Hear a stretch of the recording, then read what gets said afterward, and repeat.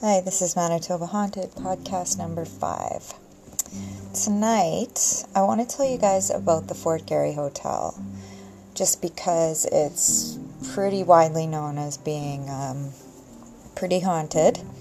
We actually stayed in the haunted room 202.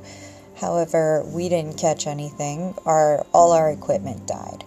We had left 3 cameras and recorders in the closet and had left for a little bit. We came back and all our equipment died and we caught nothing.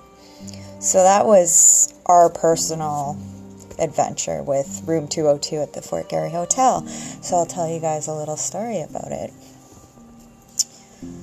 The hotel was built in 1913 by the Grand Trunk Pacific Railway in the popular chateau style, with an exterior featuring bold, steep slope roofs and a grand interior with wide hallways and high ceilings.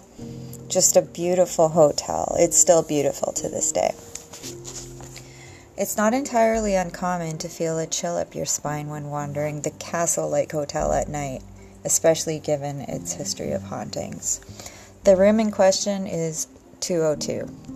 Where guests have reportedly been woken up by ghostly figures standing at the foot of their bed.